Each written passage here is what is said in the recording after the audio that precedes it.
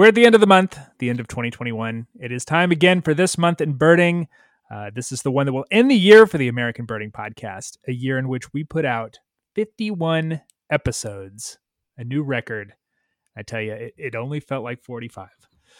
I'm excited to bring back some friends, all of whom are returning. It's all very exciting. So let's just get to it in alphabetical order. He is the birdist and the author of the forthcoming ABA Field Guide to the Birds of Maine, which is out early in 2022, I believe. Is that correct? Yeah. It's Nick Lund. Yeah. Welcome, Nick. Hey, that's funny. I've never been alphabetically first in anything. My L is smack in the middle. Yeah, we have a very you caught me off guard late there. alphabet heavy panel this time. She's one half of the Bird Shite podcast, which will have a new episode out by the time this releases, maybe. Anyway, I hope so. Yeah, I never miss it, and only partly because I help edit it. Hello again, Mo Stike. Hello, thanks for having me. And last from Portland Audubon, making this an all Portland episode, but not all the same Portland. I didn't intend this to be a theme episode, but there you go. In any case, it is Brody Cass Talbot. Hello, Brody. Hey, thanks so much for having me. Yeah, so this episode, technically speaking, it was being recorded before the big ABA Bird of the Year reveal in Philadelphia this coming weekend, but it will be released after that reveal. So people will be listening to this knowing what the bird of the year is. So I think it would be okay if I told you, provided that you all agree to embargo that information until Sunday at 5:30 p.m. Eastern time. I have buyers lined up. For a price. Yeah, that's for a right. price. We can talk. We can talk. Do you have any idea what the bird might be? We kind of we're talking a little bit before we started recording about how the bird is chosen. Yeah, I'd like to hold off a second so we can pepper you with some questions and, as Mo said, learn a little bit about how the sausage is made. That's right. So the ABA folks, sit down and you say, like, here are the birds we've had recently. Here's you think about, like, what's something you haven't done or an area, like what's going to look good. Like, what's the thought process? Yeah, so usually every year we have like a short list of birds that we want to choose. Sometimes those birds are birds that we did not choose in previous years, just stuff that might be fun. The idea of the bird of the year is that it's a bird that essentially just gets people excited.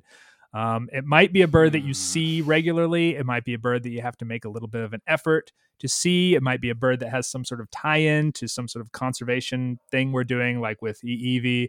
Our 50th anniversary bird of the year was red-billed tropic bird, which is the ABA logo bird. Mm-hmm. But most of the time we're trying to choose a bird that, people get excited about, people really like to see. And I think we've done that this year. It is a bird that is, you do have to make a little bit of an effort to see it, but it's not super uncommon in most of its range. It's something you can see. And one of those birds that makes a trip. It really gets people excited, I think. At least I feel that way about it.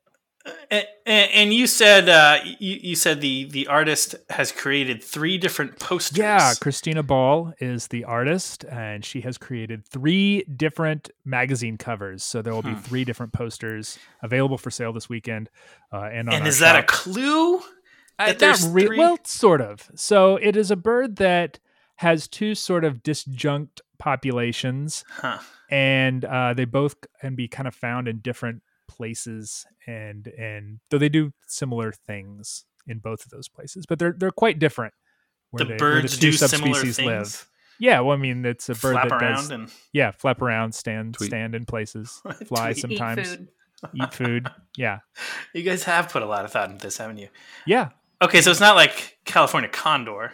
No, too localized. Too localized. Okay. Yeah. Is it a bird that like somehow symbolizes what we've all been going through with this pandemic? Like, is it a symbol for the sign of the times? It's interesting because we did actually consider that with some bird. Like, wouldn't it be great if we had like a feeder bird or whatever? Because everyone's staring at their feeders for the last year and a half. But no, but it is. I guess if you really wanted to stretch, you could probably make it into something like solitary or isolated.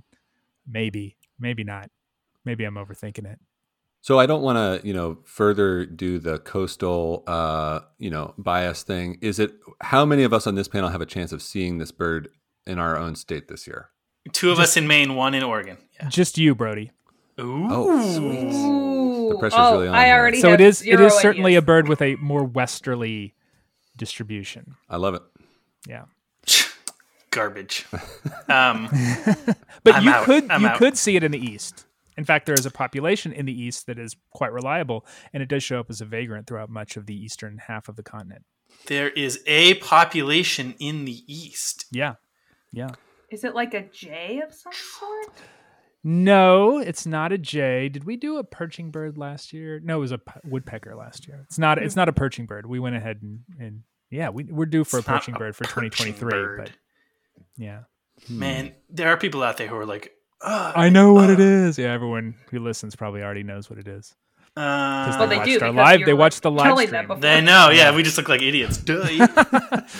Yeah, especially do you the wanna West know? What is a Coasters. bird? Yeah, I'll just go ahead and tell you. Hit I'm me. gonna post the image in the Google Doc that we all share with notes, and maybe it'll show. Oh, there it is.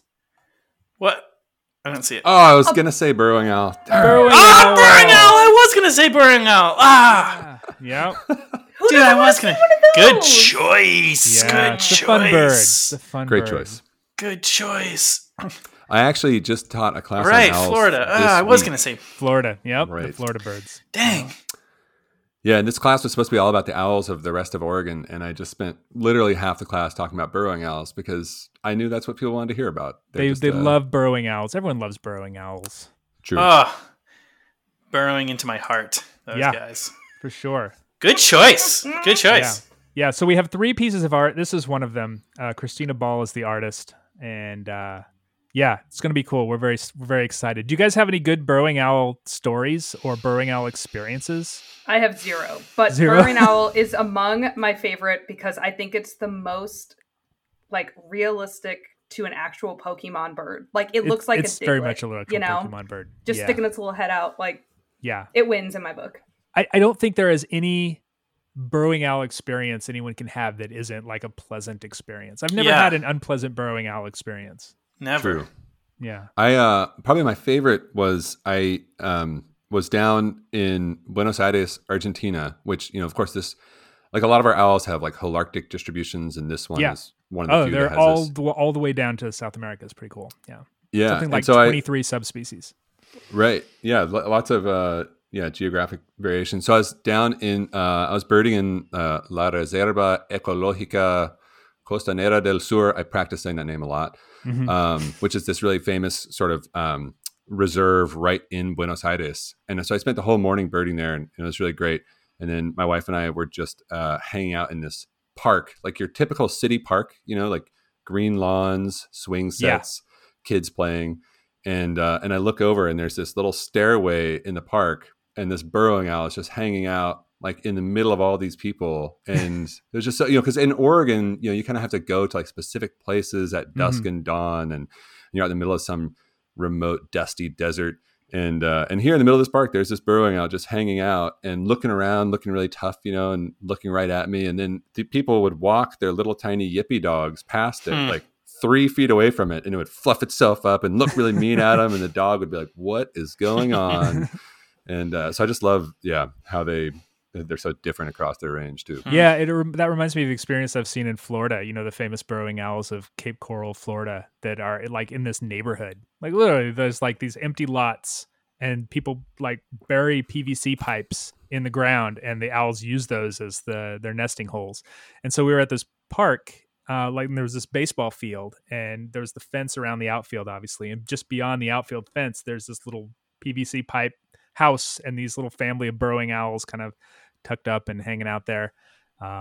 Just really cool birds. Great birds to show, novice birders or non-birders because they're just so personable.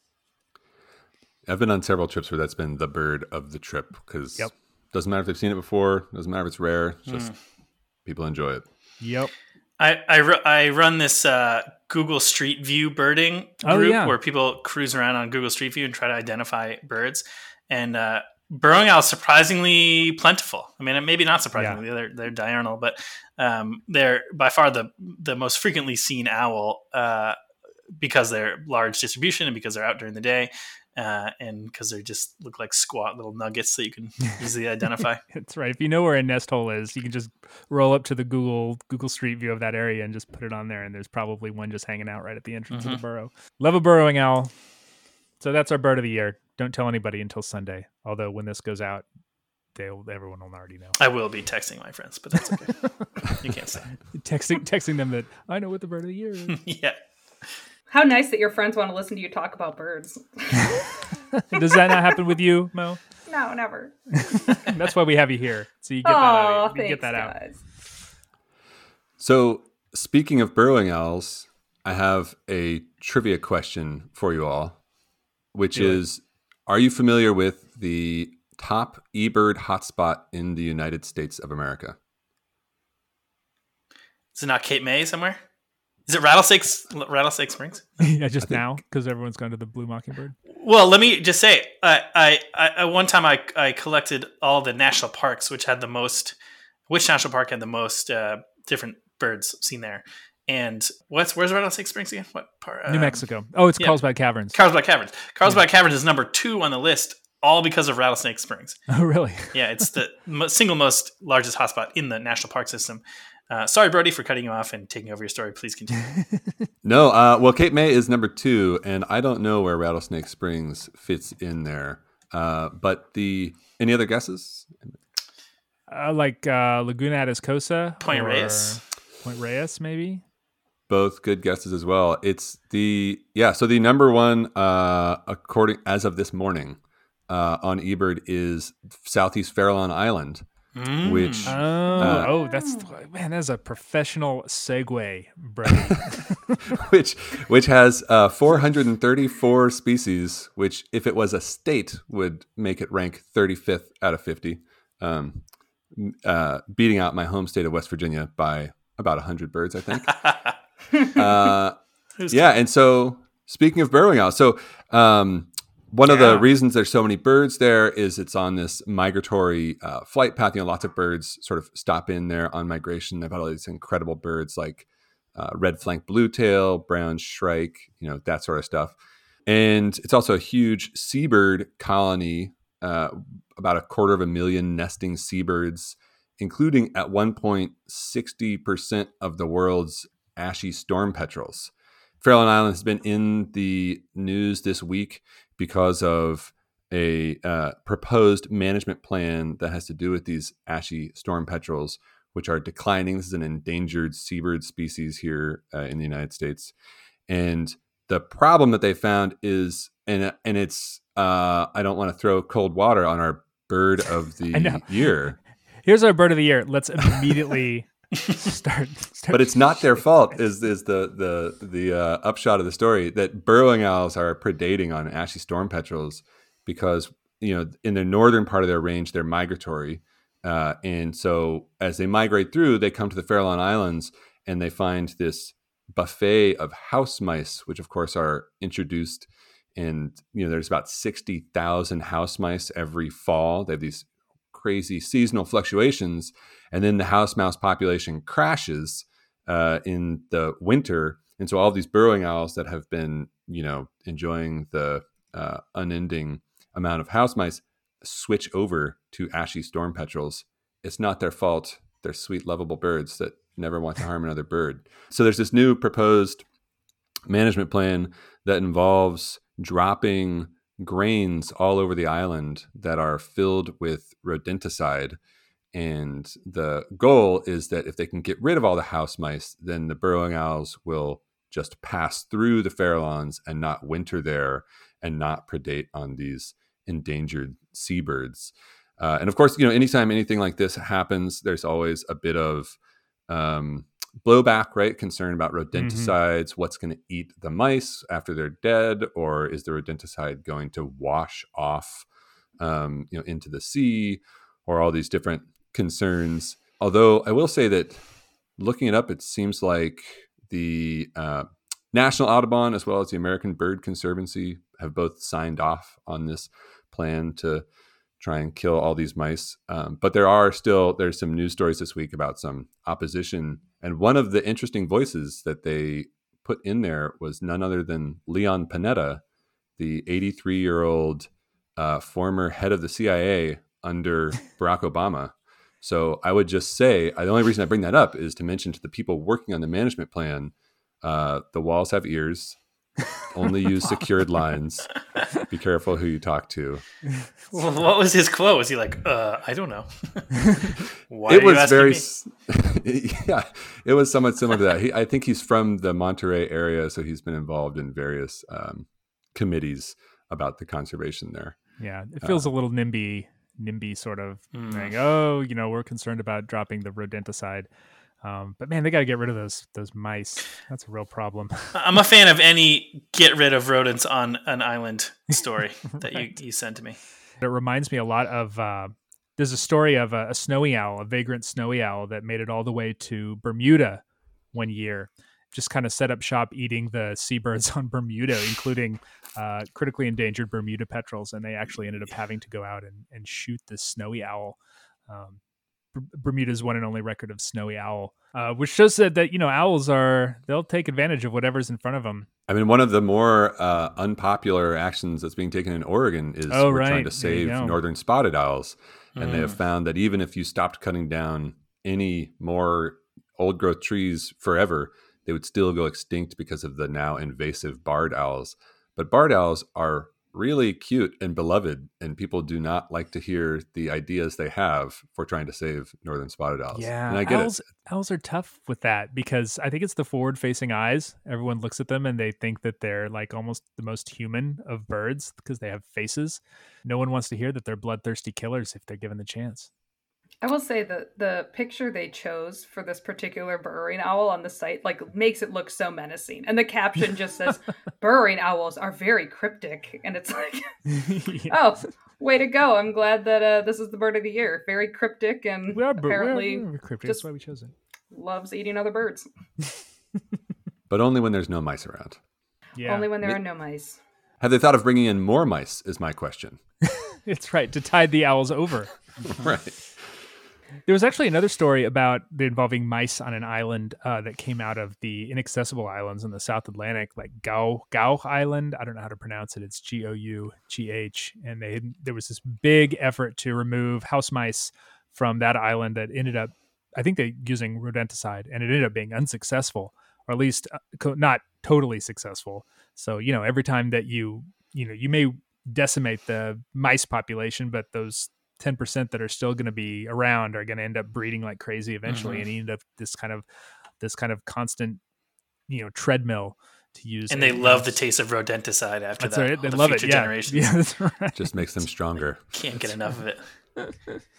They did mention there was another example of this being done up in Alaska. It was called it has some horrible name like Rat Island. There's actually an Aleutian Island called Rat Island. Yeah, and it killed off some birds, right, when they killed off all the rats. But then they found that after a while, there's more birds there than there ever were when the rats were there. So, sort of you have to break some eggs to make an omelet sort of argument. Yeah. They're using. Yeah, in my non-scientific opinion on this, I say you got to keep trying. Every attempt is worth it if you can clear these islands. They're so ecologically important. That even if it doesn't work first time, or if it doesn't work perfectly, the upside is so crucial. Whether it's sort of mosquitoes in Hawaii or rats on islands or all invasives in New Zealand, and I think learning about what works and what doesn't work and perfecting our abilities to remove invasive species is like a big deal in the future. I think part of the thing that complicates this too is that burrowing owl is an endangered species in Canada, where presumably a lot of these birds are migrating from. Right. But there's no easy choices in conservation. Yeah, that seems to be the case for sure. All right, so there is this article that came out of, or I grew up saying Oregon, but I know it's Oregon, so just don't hate me, Brody. As long as you only pronounce it correctly going forward, we're all good. Okay, then we're good. They stole Portland from us, we can pronounce it whatever we want. This is true. This place on the West Coast. One of the 3 states. There was this story about this crow that showed up at this elementary school and knew quite a few words, including many swear words to the delight of many 5th graders. And they weren't really sure where this crow came from. And also it's kind of funny because there's a picture of the crow wearing a hat, Yeah. But the article is like, we don't know if it's a crow or a raven. I'm like, well, you have a picture of it. Like, it's not that hard. Ravens don't wear hats. Ravens don't wear hats. Good They're point. too cool for hats. Yeah. They would wear like backwards baseball hats. Yeah.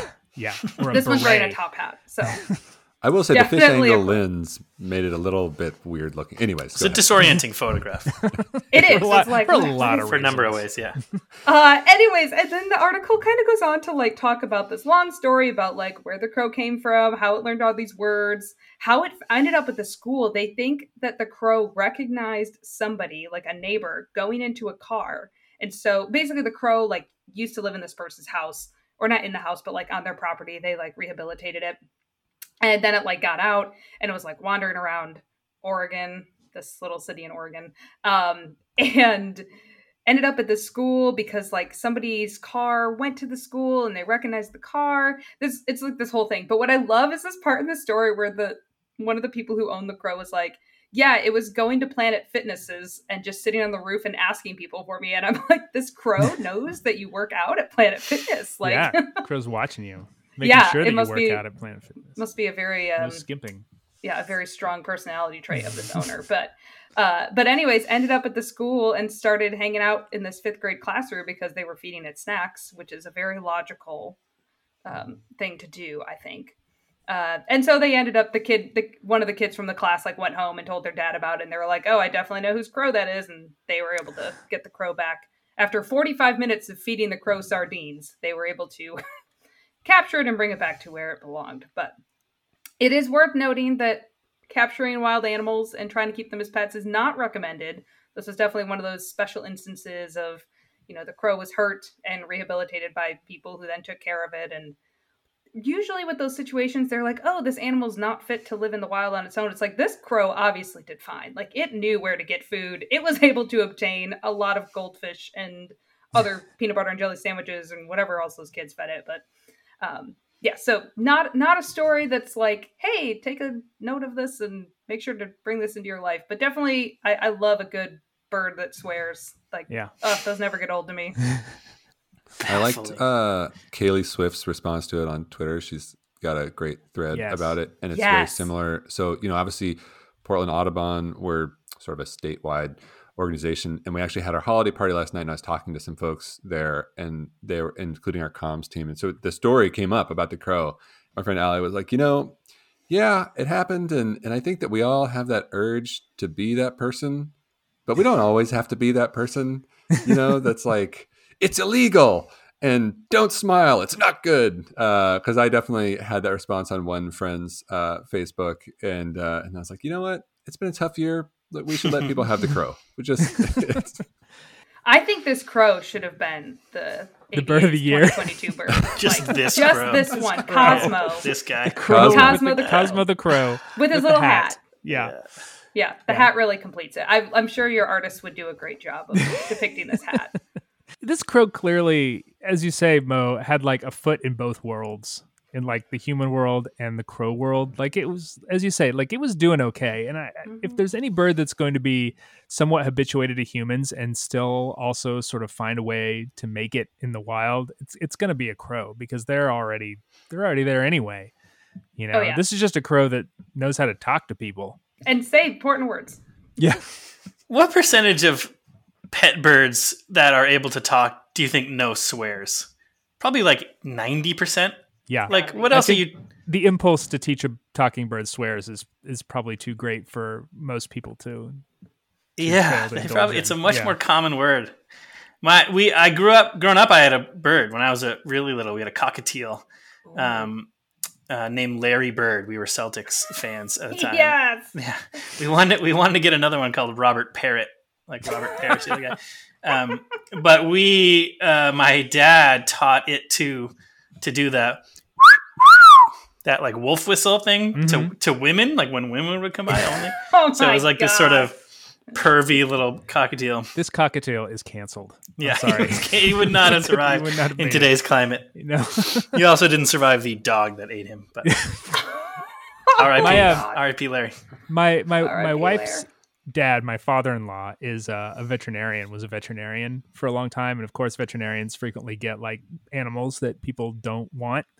And my wife would tell the story of an Amazon parrot that they were given. They had him for a long time, and he would curse, like just curse at people. F you, which my wife's family thought was hilarious. It is hilarious. Also, sort of funny, but they ended up having to donate it. I think they donated it to a local zoo. Can you imagine? But they couldn't put the parrot on display because it would curse at the people who would come by. They should have sold it to like a bar or something. Yeah, like right. made That's the the bird sort of the place. bouncer. Yeah, a bouncer bird. Bouncer Yes. parrot. Yeah. To try and redeem myself for my grinchiness that I displayed earlier, I think one of the reasons we're a little sensitive about it, perhaps, is that so at Portland Audubon we have an education common raven that somebody that's cool. Somebody raised on their own. I think they found it as a fledgling or something, and it's this big bird, right? And it's by far the hardest bird to take care of. It can take out chunks of skin pretty easily when it's in a bad mood, which is often because they have these incredibly active minds, and they're very hard to keep entertained essentially. But it's when you walk by, it's very it doesn't know any swear words, but when you walk by, you'll say, its name is Aristophanes. Everybody says, "Hi, Ari." And then it just looks at you and says, "Hi, Ari." And it's very kind of, I don't know. It's very existential weirdness going on when you talk to that this seems bird. like a raven thing. I think that's sort of like the fundamental difference in personality between a raven and a crow is that I would expect a raven to be like just meaner and gruffer, where a crow would be sort of friendly and happy-go-lucky. Besides the hat, that's how I would tell a raven and a crow apart. I think Ari just wants a hat. Well, good luck to anybody who tries to give Ari a hat. That's Wrap a one hat of the on things that that Kaylee said in Crow or No was, if this was a raven, this raven would be terrorizing these children. It's right. That's probably true. Yeah. It would not be a happy ending story. They would strike Edgar Allan Poe from the curriculum as a result of the terror. That's right. No one's learning down on these children. No more We'll never ravens. say this word again. Nevermore.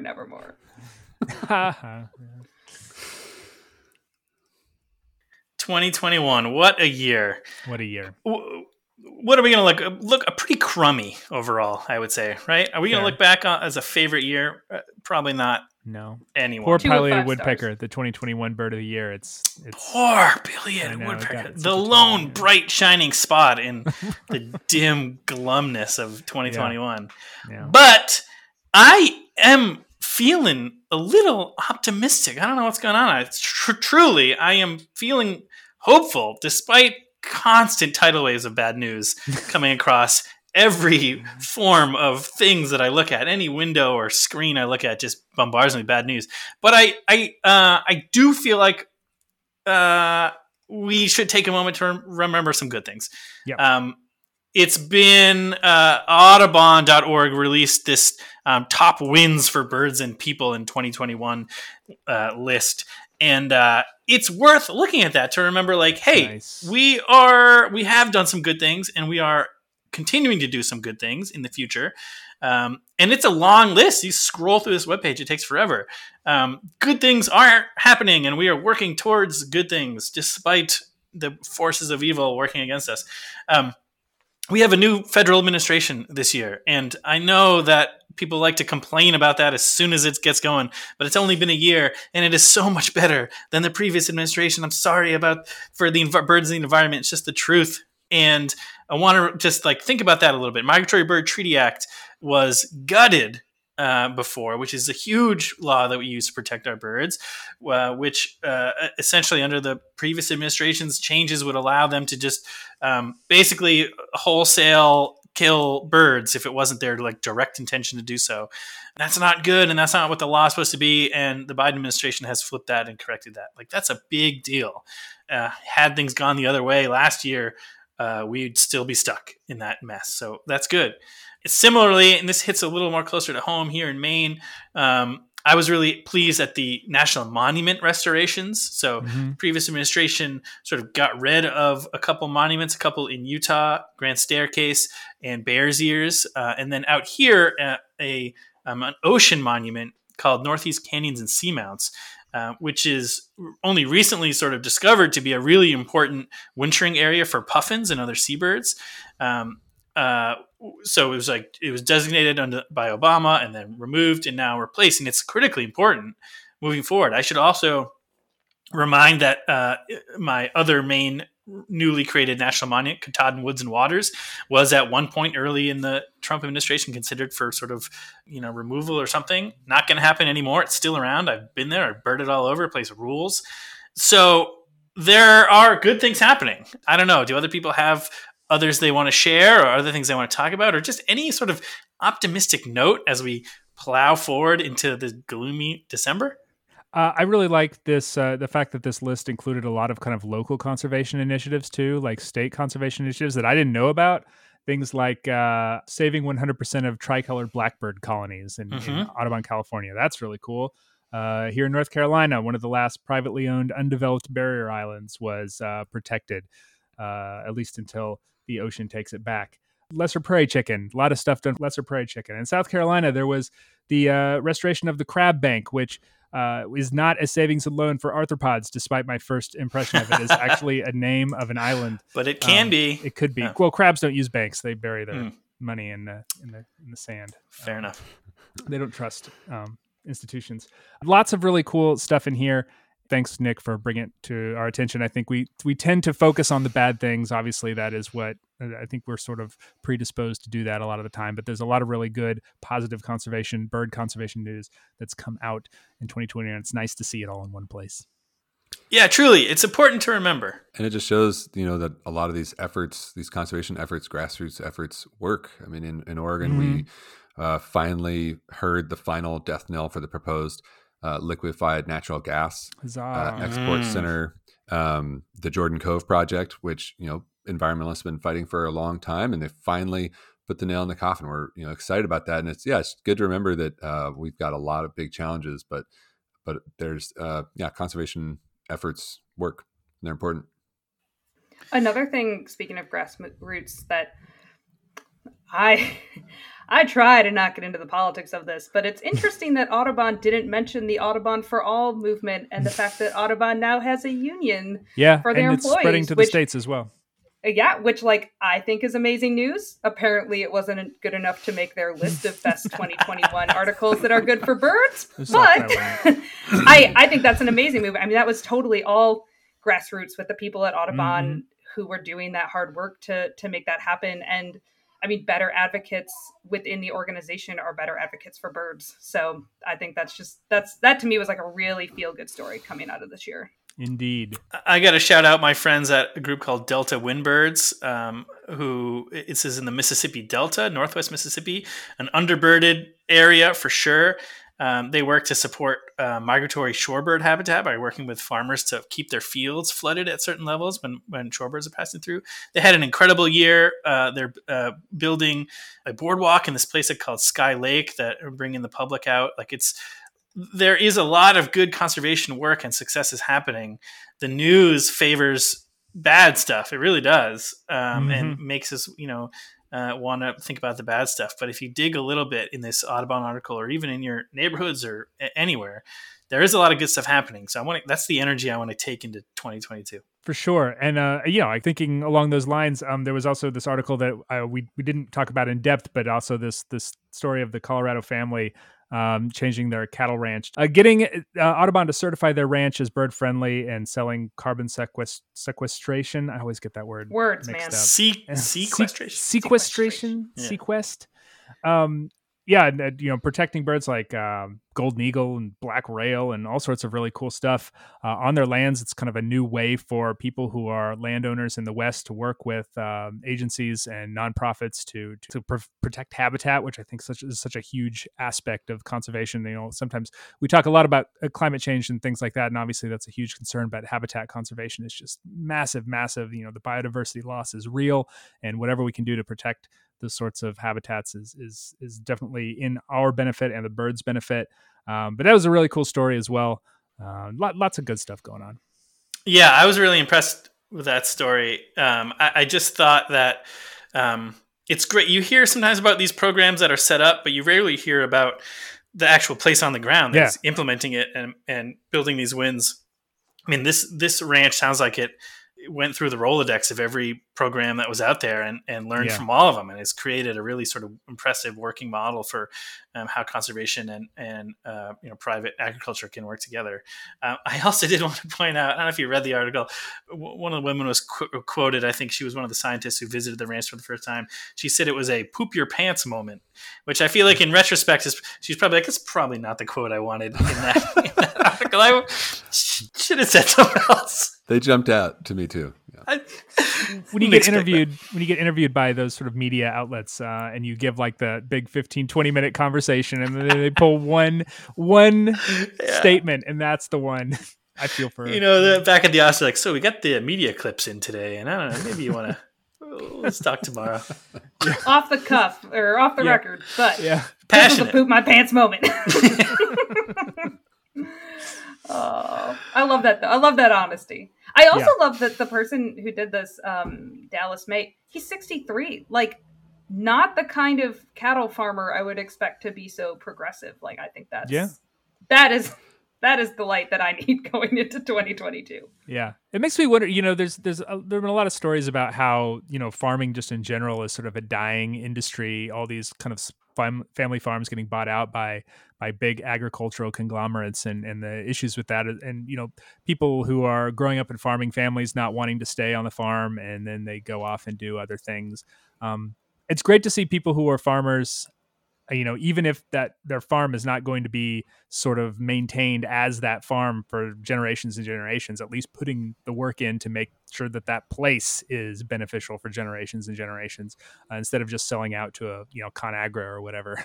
Right. And a lot of farmers are seeing things change pretty rapidly. In Oregon, on the east side of the mountains where it's really dry, a lot of cattle farmers, ranchers are noticing that there's not enough rain. We're in such a big drought. There's not enough rain to bring up the grasses that the cattle need. So you're losing money keeping cattle. There's not enough rain for the dry wheat farming that we're doing. And so I think, funding some of these conservation easements and alternatives are really important. And so it's nice to see that approach highlighted, because that's going to be, an important thing, I think, going forward, just on a dollars and cents level for a lot of landowners in the United States. Yeah. Make it make sense to them to do this. And, you'd be surprised that a lot of them will make those decisions. Yeah. In Maine, solar development is part of that equation, and there's pros and cons to that too. But it's giving people another option that's not subdivision or something like that. Landfill. Yeah. One of the places that I bird in my home county has a big solar farm sort of nearby. Not always too many birds there, but I guess it beats the alternative. Yeah, and beats a fossil fuel plant. Yeah. It's the holiday season, and I think all of us are birders, and our families and friends all know that we are interested in birds. So what that means frequently is a lot of gifts that are related to birds, some of which are more useful than others, some of which are more memorable than others. And so my question of the month to you, and I posted this on online as well, so I'll read some of the questions the responses that I got from Twitter. But what is the best or worst, or both, holiday bird-related gift that you have ever received? Well, I'll just start out by saying that I don't think my sister listens to this podcast. So, so I one Christmas got a T-shirt, and it, in big letters on the front, it says, easily distracted by birds. And I look over and she's got this big smile on her face. And I was like, no, this is not funny. I'm not going to wear this. It may be accurate, but it's not funny. Right. It's like, it's not that it's a bad, I don't see other people walking down the street wearing that shirt and saying that's a bad shirt. But I was just like, it's like how in Portland, Oregon, we don't really watch or laugh at the jokes as much in Portlandia, because it's just a little bit too on the nose and doesn't evoke the serious energy I put into birding, or my terrible attention span gives that a little unrelated. Those credit. are just unrelated. Yeah. All right, what were we talking about? Oh, sorry, that bird flew by your window. I saw that. Yeah. That's right. It's a bad place to have the computer. What was your best? My best. So also doesn't listen to the podcast, but my brother, not trying to start a sibling rivalry here, gave me the Birds of Oregon reference guide, which is this like 130-pound book that is far too heavy to actually ever get off of the shelf. But just being in the same room as it, I feel this sort of warmth. I feel smarter for having it on my bookshelf. It's one of those books that's like, it's terribly dry, but it's just, there's everything that I would ever want to know conceivably would be in there. But one of those books you're going to grab on your way out the house when the tornado wildfire comes. Yeah, I think books just generally, for the most part, are very popular birder gifts and always seem to make it on the Not best me. of. No, you don't like books? Books, well, there's Depends a very on the book, I guess. There's a very specific type of book that I get from well-meaning relatives, which is the gigundous photo book that's the like coffee 75 table book. pounds, Yeah. called like The Feathered World or something, that they found that was being thrown out of some I think I have library that one. because it was like breaking the shelves. And it's like, I have like 15 of them. And I need to like repair the walls of my house because they are being like weighed down by the shelves with these books on it. Is what I'm trying to say. Those are my least favorite because it's just it's a burden. If it's just socks, then at least it's just a pair of socks. But one of these big, huge, beautiful, admittedly, but uncarryable and burdensome photo books are my least favorite. So about that book that you're writing. It's a tiny one. That's a back pocket. Very useful. Also beautiful. 2022 best bird book of the year. Easy. Yeah. My best, I don't know, gloves. I like getting gloves. Yeah. So I always use- lose gloves, so it's Yeah, always nice to never have have- like a constant never have too supply many of gloves. gloves. Yeah, it's Plus, fair. using binoculars with mittens, like I always try to do it, and it never works. It never works. Yeah, Never, I can't do the dial. Well, have you birded in the cold without gloves? You're out there Ugh. and you're just freezing, or vice versa. A little pro tip: mosquitoes around, put some gloves on. Then you can have your hands out without mosquitoes biting you. Good thing. Gloves work in all seasons. All season welcome. gloves. Nick, did you have What about you, a best bird gift? Yeah, gloves for me. Gloves, just okay. That was gloves. Yeah, I mean, are there Clothes other? in general. I mean, I don't know. I've gotten a lot of good stuff. But bird gifts are hard. I will. So my son is into. He's 3. He's into Matchbox cars right now. Mhm. What a remember gift! that. You can I just remember toss. that. They're Yeah. $1 each. I can toss him 1,000,000 Matchbox cars. Winner. Yep. Birding. No one's gonna buy me binoculars. So it's kind of, there's not really much else to it. So I do grant that it's a little challenging as a gift giver to have someone's hobby be birding, but I don't know, time. There's a meta one. Time. Someone gives me a day off to go birding. That's a huge gift. Yeah. I don't understand the concept of time anymore, but that sounds Yeah. pleasant. I feel like Nick, I think you said socks. Like I have so many bird socks. Like so Yeah. many people have given me socks with birds on them. And like at first I was like, oh my God, this is amazing. And now I'm like, wait, is this like the thing that I'm going to get forever? People make Like- a lot of birding socks. There's a lot of Like them out there. so many birding socks. But then I actually had this pair that was super cute. It had like these birds around the ankle with these people with binoculars like looking up on the I have feet. those. I love Somebody those posted socks. those on Twitter Someone too. Those are posted famous. those on Twitter. Yeah. Yeah. Those are the only birding socks worth getting. Like those are the socks. Like if you need to buy a pair of socks for the birder in your life, get those socks. So They're great. Mo Yeah.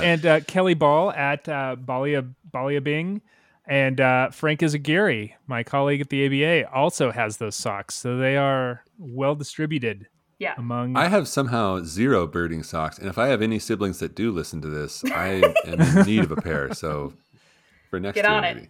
yeah. Get on it. Those socks for me came in a pack. Another one was a conductor guy conducting like a dawn chorus type with all these birds Oh, nice. chattering. Yeah. Cool. And one was Blue Jays, I think. It's a nice little, if you can find it, that's a good gift.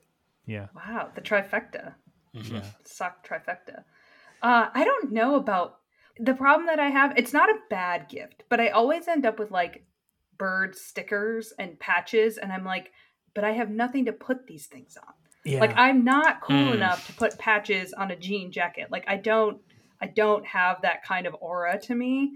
And like the water bottle is maxed out with stickers already of my own Yeah. podcast, which I'm apparently heavily promoting on my water bottle. But it's like I don't know what to do. So they're not bad gifts, but they're like they're just sitting in my cabinet with all the other stickers that I don't know what to do with.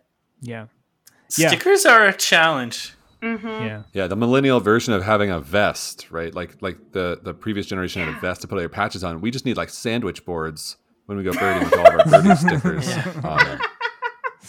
Yeah. That should be that. We should totally make that a trend in 2022. Sandwich board. Oh, Sandwich board check out boarding. that sandwich board. That goes Ooh, on. nice. Yeah, Look at all those stickers. yeah. Maybe someone needs to buy me like a bird sticker book, and maybe that would be my best gift if I could obtain that. I grew up snowboarding, and it's really cool to yeah. put stickers on your snowboard, and that was a great place to put stickers. That's a But good now sticker I still culture. snowboard, but I don't. It seems weird to have like bird stickers on your snowboard a little bit. So I just start putting them on my lawnmower, like making patterns. It's sort of like an adult have a cool lawnmower pattern of stickers. You got to do something with them because you're right. They just do it. sit around. Pile up. Yeah. I have them on my laptop. But then I lost a laptop a few years ago and it had a lot of good stickers on it, so I was kind of mad about that. But laptops wear out and then you lose all the stickers and then you get a new one. And now my new one is not nearly as decorated. And then is that do you want stickers? Do you want people to send you stickers? That's what that was. I mean, I like a sticker. I mean, I'm not going to use it all the time, but I have I like podcast stickers and stuff that I give out to people, and people seem to like that. So, and ABA stickers. I have my water bottle, the usual places that you put stickers. I'm looking forward to a Burrowing Owl sticker on my coffee cup. There you go. Oh, yeah? Put it on my phone. Bird of the year. What about you, Nate? Best worst? So you said time, Nick. I used to get my wife actually early when we were married. She used to give me gift certificates to Pelagics out of Hatteras. Yeah. So Brian Pattison would do like a gift, like you could buy a Pelagic for the holidays and then redeem it, in the spring when you want to go out. And so she would just give me a Pelagic trip. Huge. And then I could buy another one and I could have 2 Pelagic trips and go out in 2 days. And it was awesome. So those are really good. That just reminded me, my husband actually gave me a gift last year to go see the Puffins in Maine, and oh no, who has time when you have a baby? Like, that's true. Between the pandemic and a baby, you're kind of in a bad way. The Puffins probably loved it, but I did not. Yeah. Well, it's still good, right? Those don't go bad. I'm hoping. I'm going to plead desperate and say, let me see the Puffins. Yeah, gotta go see the Puffins. And, various T-shirts and tchotchkes, tins with birds on them. Tins. Tins, yeah. I don't know what people are doing with tins. I don't have anything to put I in need tins. 0 tins in my life. Goodwill's finest. I'll throw some suggestions from the Twitter feed that actually got some good response. Birder Katie said got a week birding in Florida from her parents, so that's cool. Yeah, love birding trips. That's a gigantic that's a gift. Great gift. Congratulations to Birder Katie. A pocket lens cleaning kit as a stocking stuffer. Yep, great little stocking stuffer. I can never have too many of those microfiber cloths around. I'm always losing those. It's good to have them in various drawers around the house. And she mentions that her dad made a scroll saw vulture, which there are photos that was online. cool. It's very cool.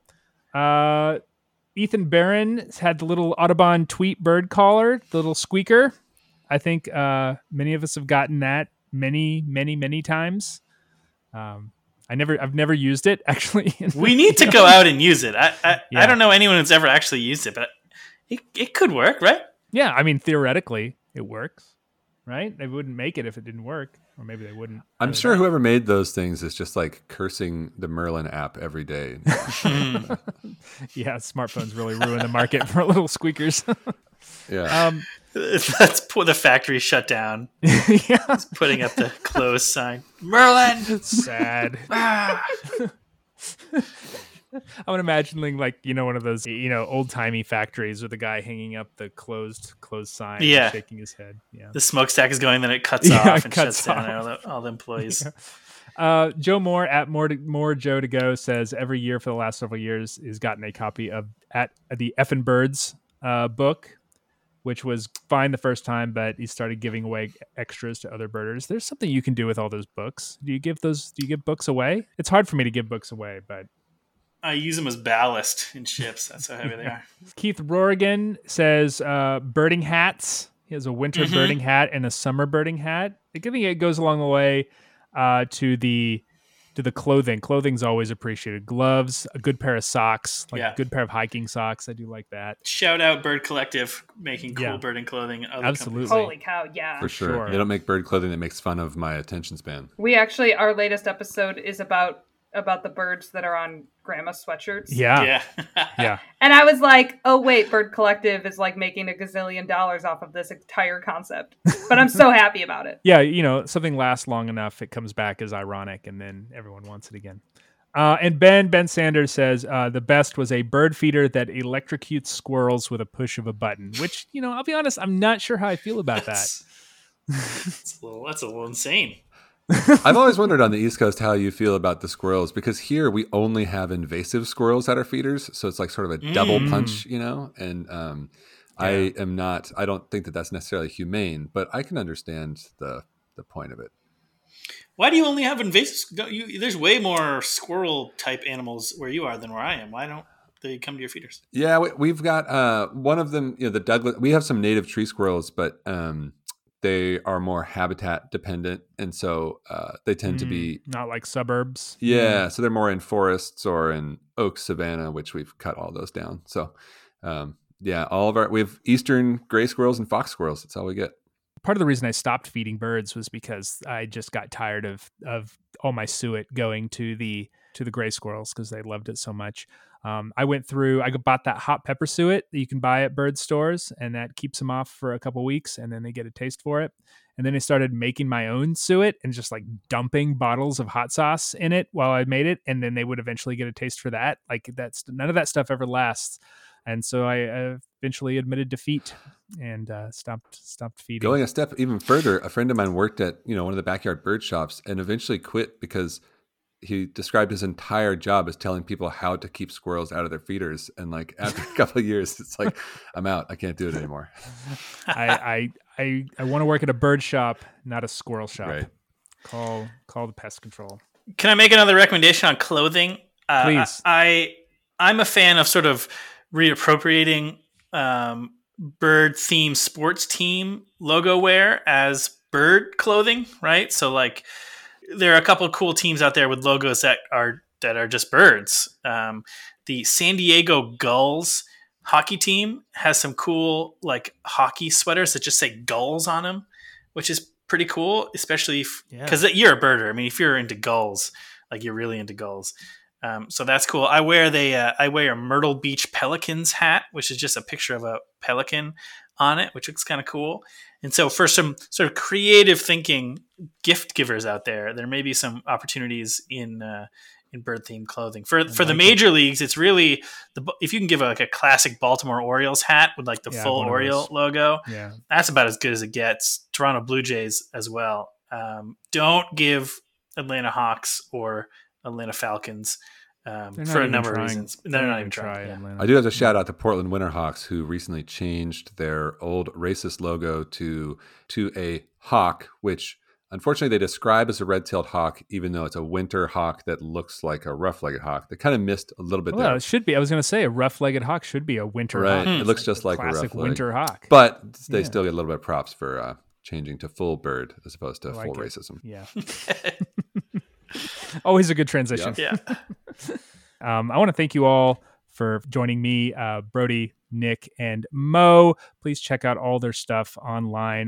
Mo should have a new podcast out soon. And of course, Nick's book is coming out early sometime next I think year. March is the goal. March. Very good. March for merch.